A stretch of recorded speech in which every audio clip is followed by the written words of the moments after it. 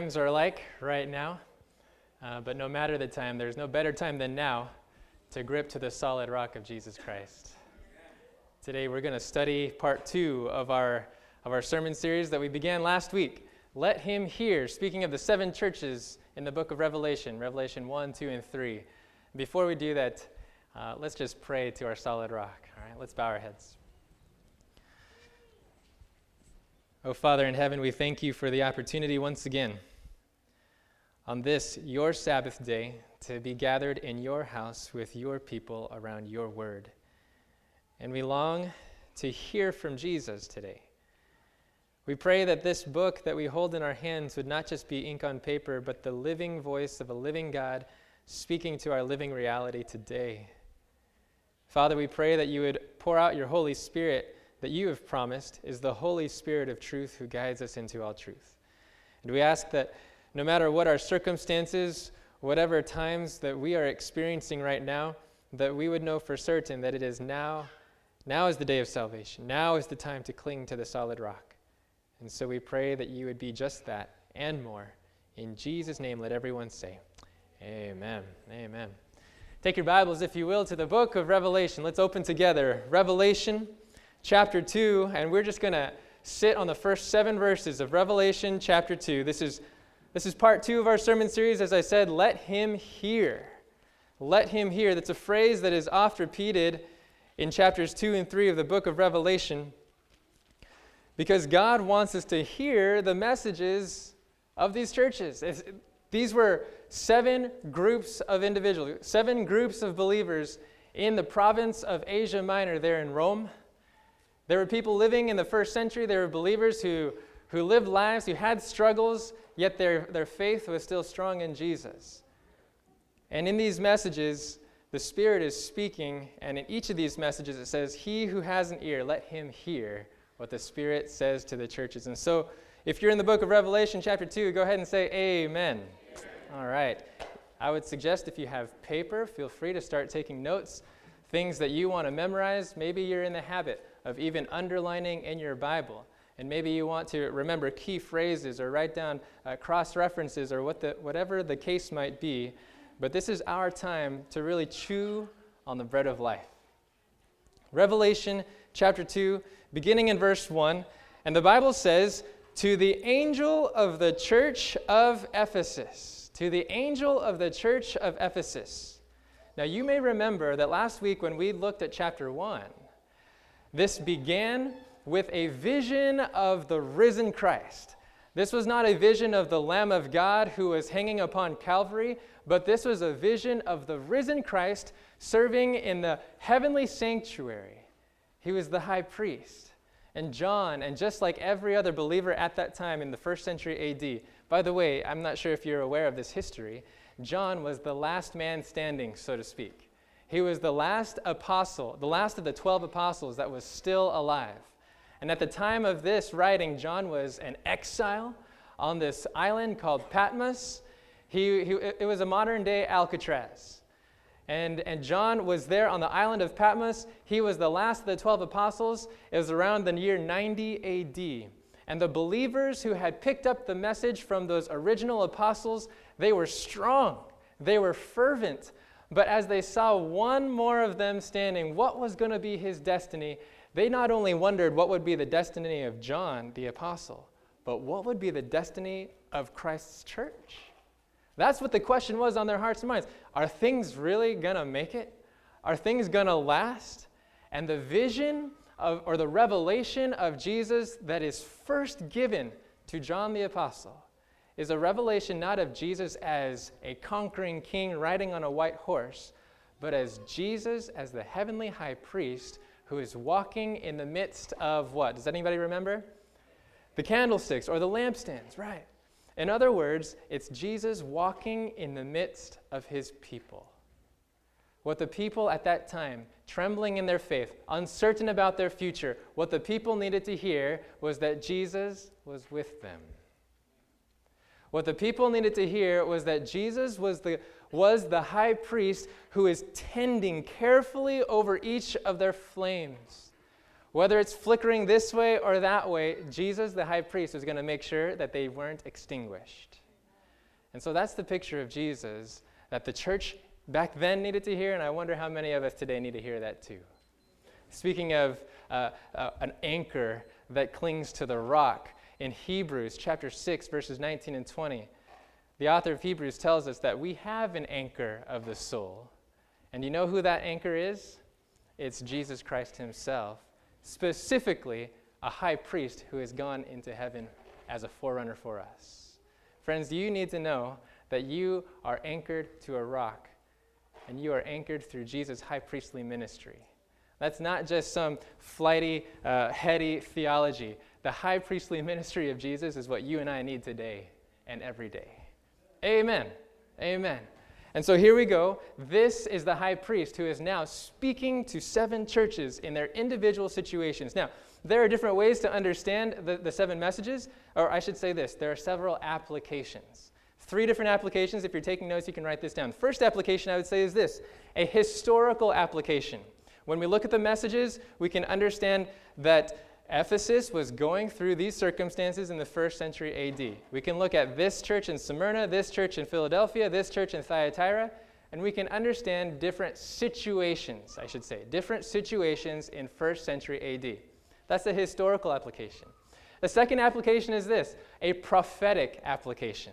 In other words, when we look at those 7 messages, we can actually see not just different situations in the 1st century AD, but we can see different stages of church history from the 1st century AD all the way till when? Till now. That's right. Okay, thank you. All right, we're in this together, right? Amen. We're on the same team. All right, so from 1st century AD all the way to now, all the way to the end of time, this is a prophetic application. Now there's a third application, and that's the application that we're kind of going with today, and that is primarily a spiritual application. A spiritual application. In other words, not just seeing different situations, not just seeing different stages of church history, but seeing different conditions of the heart. Each of these messages is describing a different spiritual condition. And as we look at these messages, you may see a mirror looking right back at you. And if you don't see that mirror right now, maybe the church of Ephesus, what we're going to study today, maybe that's not your mirror right now, but it will be someday. Or it has been someday. And so these messages are universally relevant. They're universally applicable because these are messages, as it says, let him who hears hear what the Spirit says, not just to this church, but to the churches. Amen? Okay, so here we go. We're going to jump into this. And it says, chapter 2, verse 1, to the angel of the church of Ephesus. Now, Ephesus is maybe you remember some of the stories of the book of Acts. In Acts chapter 19, there's a certain experience that Paul has. He goes to a town of Ephesus for the first time. He runs into some disciples who haven't even heard of the Holy Spirit. Do you remember this story? Yeah, and Paul talks to them and says, have you received the baptism of the Holy Spirit? They said, no. He instructs them more in the way of the Lord. This is all in Acts chapter 19. You can check this out sometime this afternoon. And Paul spends significant time, actually about 2 years, there in Ephesus, and it says that the whole region became disciples of Christ because of Paul's ministry and the 12 that he started with right there. Now, if you keep reading in Acts chapter 19, there are some pretty strange stories that take place. Maybe you remember one of these stories about 7 sons of Sceva. Does that ring a bell to anybody? This is in Acts chapter 19, and these 7 sons, they were exorcists by trade, and they saw what Paul was doing and all the miracles that he was working, and they decided to try this on for size. And they went up to a demon-possessed individual and said, in the name of Jesus whom Paul preaches, leave. And the demon talks back and says, Paul I know, Jesus I know, but who are you? Whoa!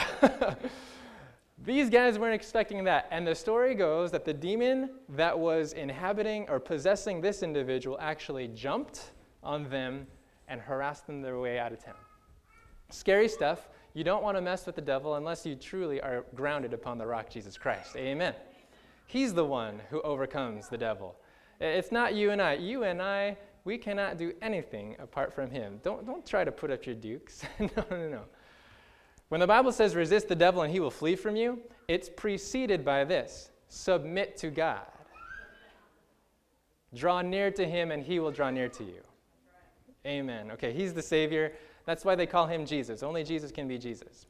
All right, so this town of Ephesus was really a dark town. There were spiritualistic influences all around.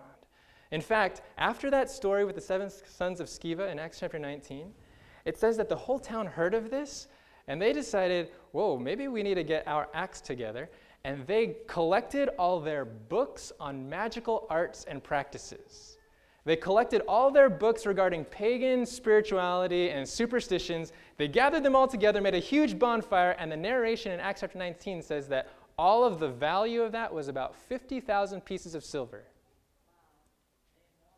Yeah, seriously, that was 50,000 days' wages, all invested in these spiritualistic practices. So you can kind of get an idea of the character of Ephesus. Not the kind of place that you would say, leave it to Beaver, right? Yeah, not the kind of place that they would want to be raised.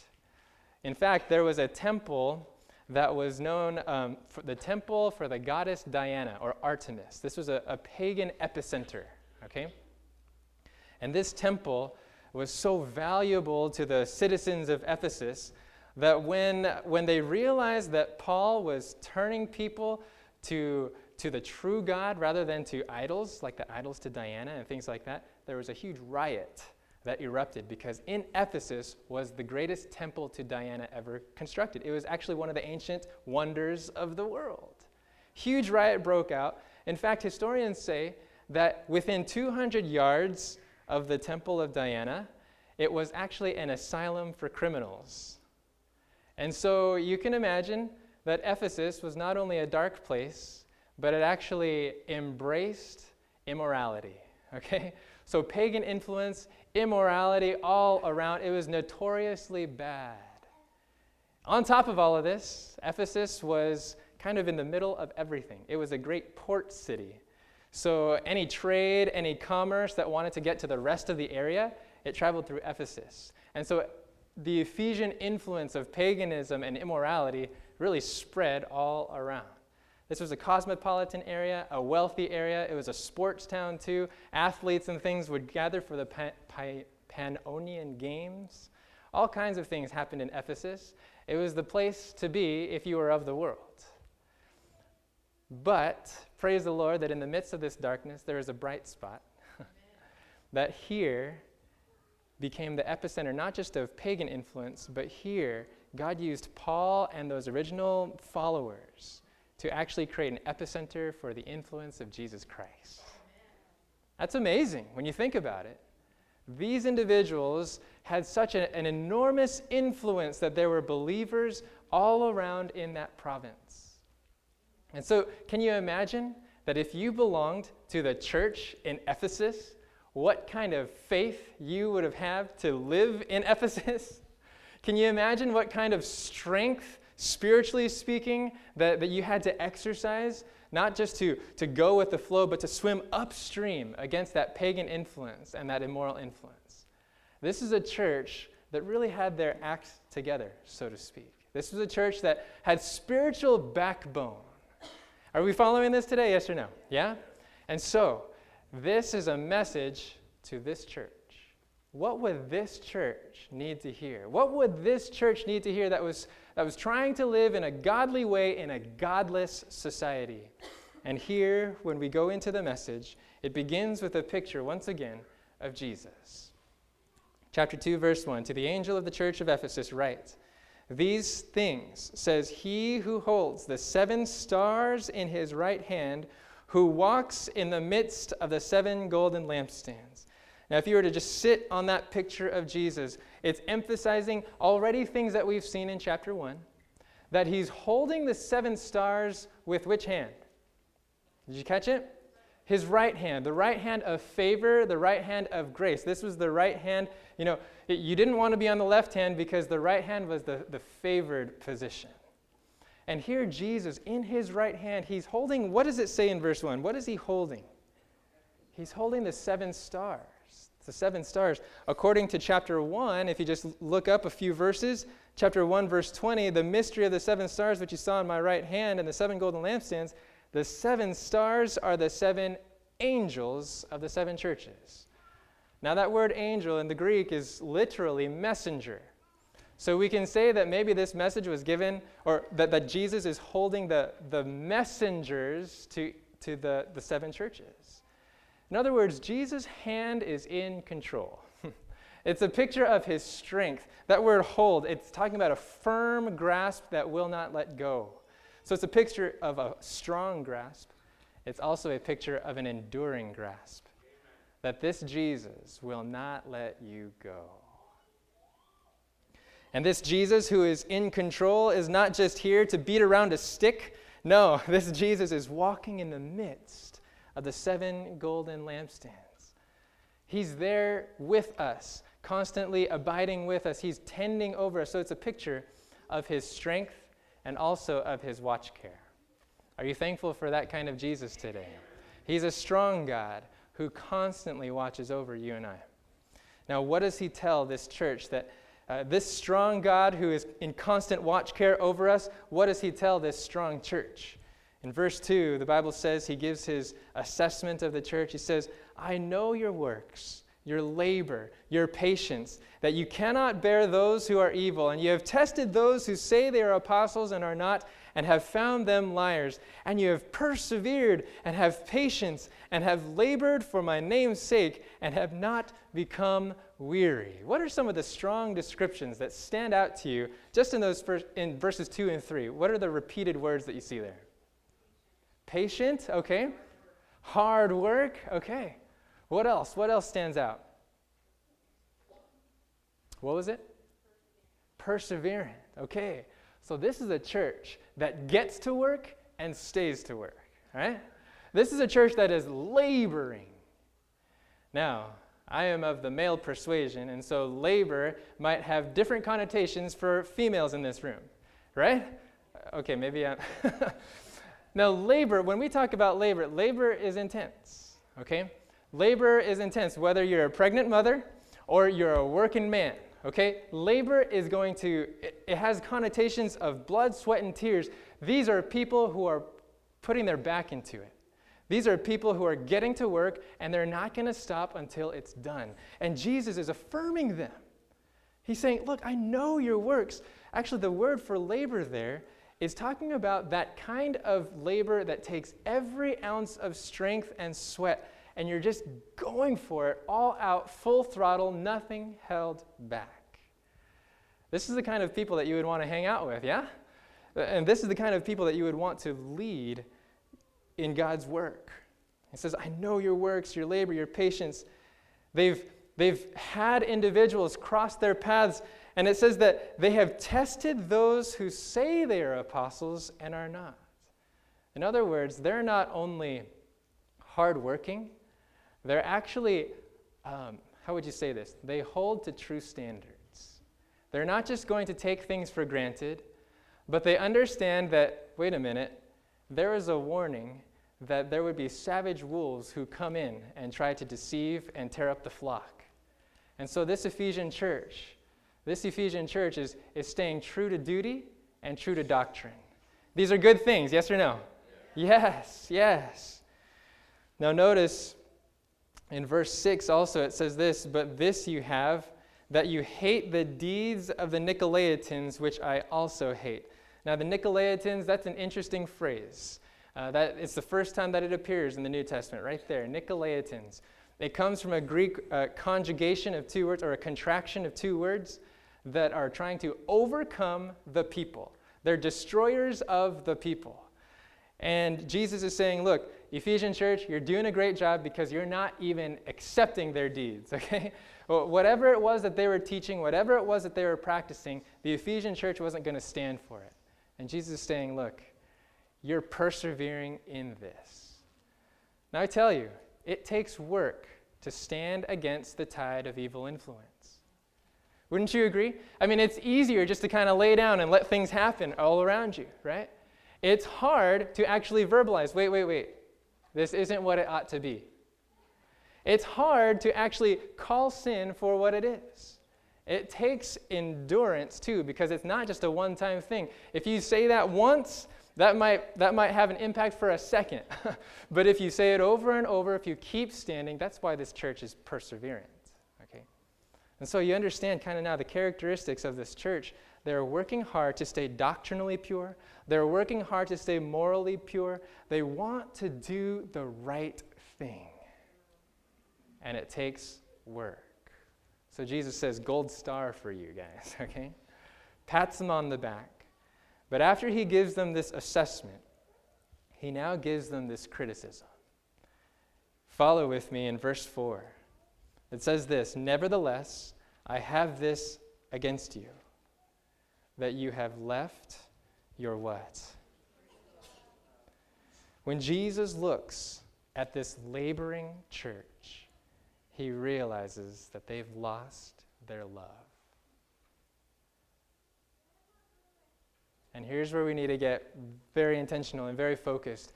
It is the tendency that when we labor to stand up for the right, apparently it's the tendency to lose our first love. Notice again in verse 4, "Nevertheless, I have this against you, that you have left your first love." That word "left," it's sometimes in the New Testament, it's actually translated as divorce. So there's a vow that has been forsaken. There's a certain state of spiritual health that has been abandoned. Now, they were trying to do all the right things. They were trying to put up this barrier and this barrier. They were trying to win this argument and that argument. But it is possible that when we win arguments, we lose love. Am I speaking truth today, yes or no? It is possible to do all the right things in the wrong way. I've heard it said like this: when we are the most right, we can do the most wrong. Friends, Jesus is speaking to a strong church, and he's saying, you've left something. You've forsaken a vow. You've abandoned something. What was it that they left? It was that they left their first love. That word "first," immediately I think to myself, the love that they had at the beginning, right? You're thinking chronology, you're thinking timing. It was the love that they had at the first place, before they fell. And it's true. Maybe they began their spiritual walk with a great amount of love. In fact, when you read the letter to the Ephesians that Paul wrote, in Ephesians chapter 1, verse 15, it says that he has heard of their faith and of their love spoken all around. So yeah, at the beginning, now Paul wrote that letter to the Ephesians, maybe 30, 40 years prior to this vision. And so this church had been a loving church, and apparently in their labor to stand for the right, they lost their first love. But that word "first" can also mean not just first in time, but first in importance. Maybe another word for it would be not just first in time, but first and foremost. That love which was of more value than maybe their labor itself. Again, as I said, it is very possible to do all the right things for the wrong reasons. That when we are the most right, then we can do the most wrong. And when we labor and we defend and we do and we try to hold these standards here and there, friends, that is important. Don't get me wrong. Amen. We cannot cease. We're not supposed to take a look at this and say, okay, maybe we should just let everything run rampant. No. That's not what we're saying. Are we following today? Yeah? Okay, please don't get me wrong. What we're saying is that there is a first or foremost priority. In the eyes of Jesus, your labor should always be an outflow of your love. 1 Corinthians 13. If I speak with the tongues of men and of angels, but have not love, I have become a resounding gong, a clanging cymbal. In other words, if I do all these great things, if I defend here and I stand up for that, but I have not love for God or for others, friends, that is useless. That's not me speaking, that's the Bible speaking. And Jesus is calling them back. Wait. You've lost something. Come back. Nevertheless, I have this against you, that you have left your first love. And so, the prescription for this loveless labor. Loveless toward God, loveless toward others. The prescription for this loveless labor, do you want to hear it? It's threefold. It's found in verse 5. The first one is remember. Write it down if you're taking notes. Remember. Remember, or actually in the original language, it's keep remembering. There's a continuous nature to that. This is something we need to keep in the foremost of our minds. That word remember means call to mind. Draw it up in memory's hall. Just keep picturing it. Refresh your vision. Well, remember what? Remember, therefore, from where you have fallen.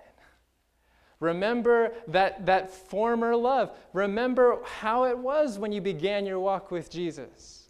Remember the most important priorities. Yes, don't forget what you're doing now. Don't forget your labor in the Lord, your defense over this and over that. Don't forget these things. But remember, first and foremost, your vows. Remember your commitments. Remember your first love. Friends, this is something that personally spoke volumes to me this week. Jesus knew that I needed to hear this message. And that in all my laboring, I came to a standstill when he asked me the question, Godfrey, you're really busy, but are you really loving? And I had to do some self-reflection and ask myself, wait a minute, in all of the things that I was doing and all the things that I was investing in and all the things that I was sweating over and anxious over and doing this, doing that, I had to ask myself, at what point was I ever motivated by love? Oh, heartbreak. Thank you for this mirror. We call this a law of liberty. And so, Jesus says, remember from where you have fallen. Keep calling it to mind. The first step when we realize that we've lost the first step for those who have lost their first love, the first step is simply to refresh the vision of that first love. Refresh your vision. Do you remember what it was like when you began your walk with me? Do you remember that? And some of us may wonder, how do I know if this message is really for me? Well, settle this question. If you can answer yes, then this is yours. The question is this. Can you think of a time when your love for God or others was stronger and more fervent than it is right now? Can you think of a time when your love for God or others was stronger than it is in the present? And if the answer is yes, then Jesus is calling you to remember. If the answer is yes, I can remember, and I see that again, I'm bringing it to mind, then Jesus wants you to hear the rest of the message.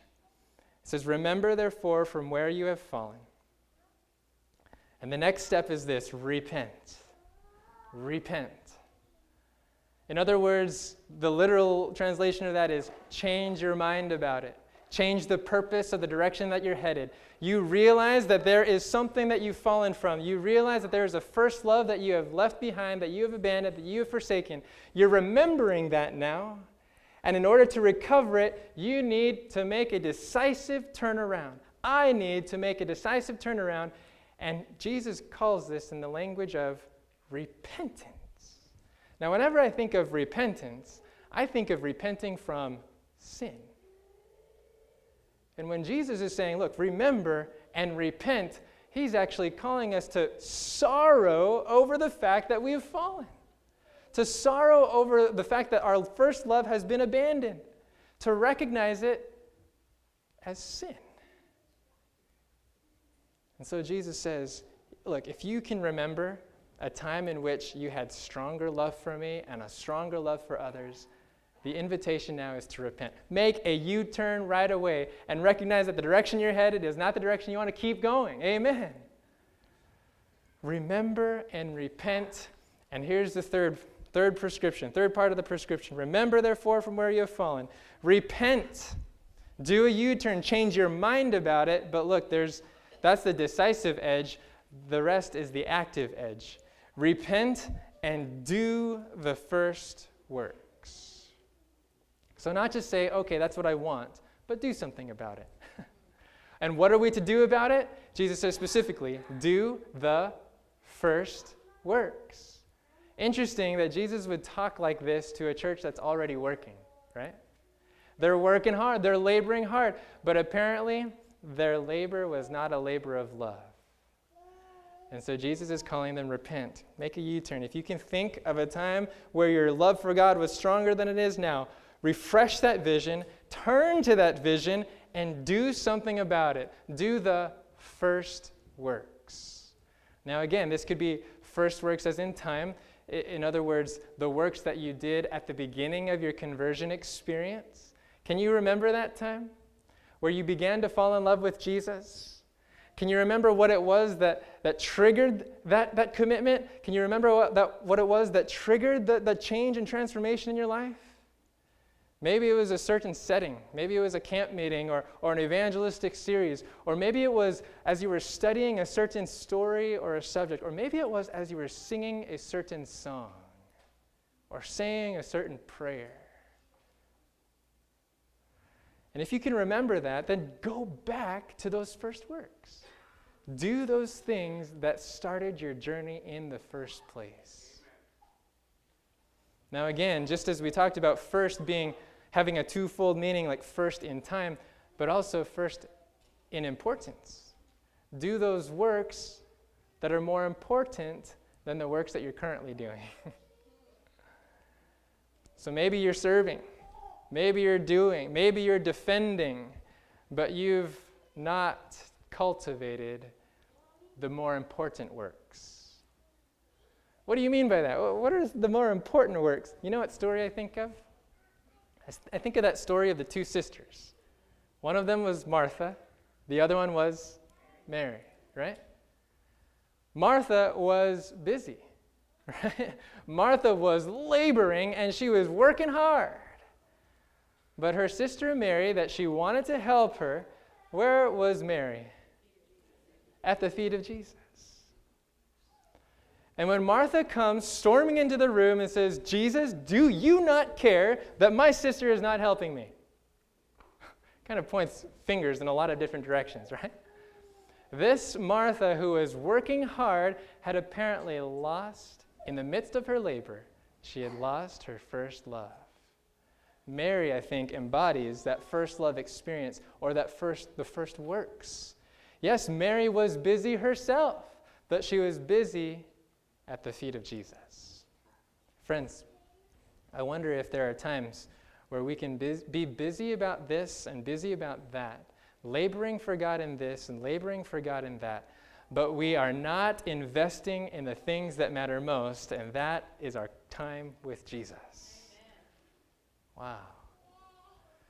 And this is good as we even just start in the coming weeks, as we start talking about ministry placement and ways to serve and things like that. Friends, we want to serve. Amen? We want everyone to be joyfully involved in linking others to Christ. But friends, let us not excuse ourselves from the first works under the guise of labor. Please, let's hold each other accountable to that, okay? Why? Because when labor is without love, it is useless. And Jesus actually makes this point even stronger.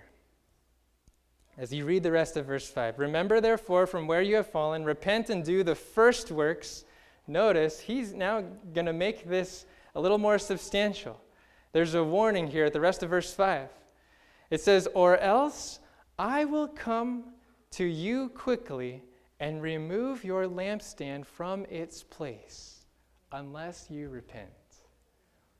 Wow. Remember, the picture of Jesus at the beginning of this message was a picture of Jesus holding the stars in his hands, walking in the midst of the lampstand. Look, he is strong, he is firm, and he wants to tend, and he wants to serve. He's giving his watch care, but he realizes that when we're laboring without love, it needs to be removed. Why is Jesus so strong about this? Why? Because, it speaks to his priority of love, okay?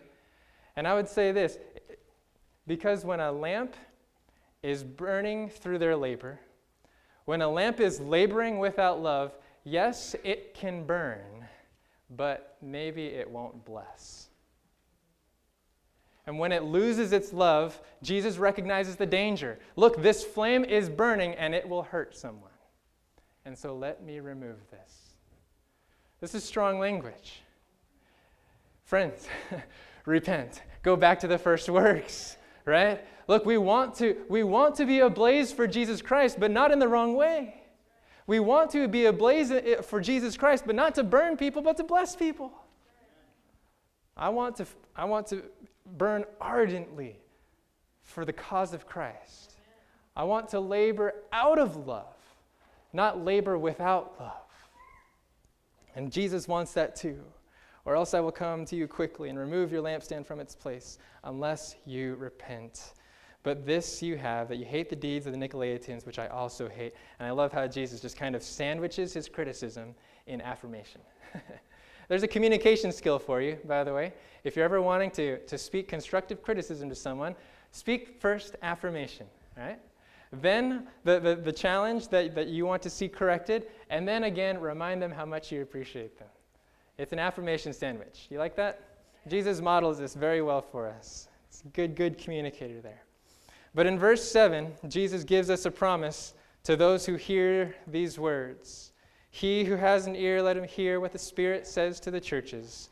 To him who overcomes, realize that this change of going back to the first works, this is not going to happen in an instant.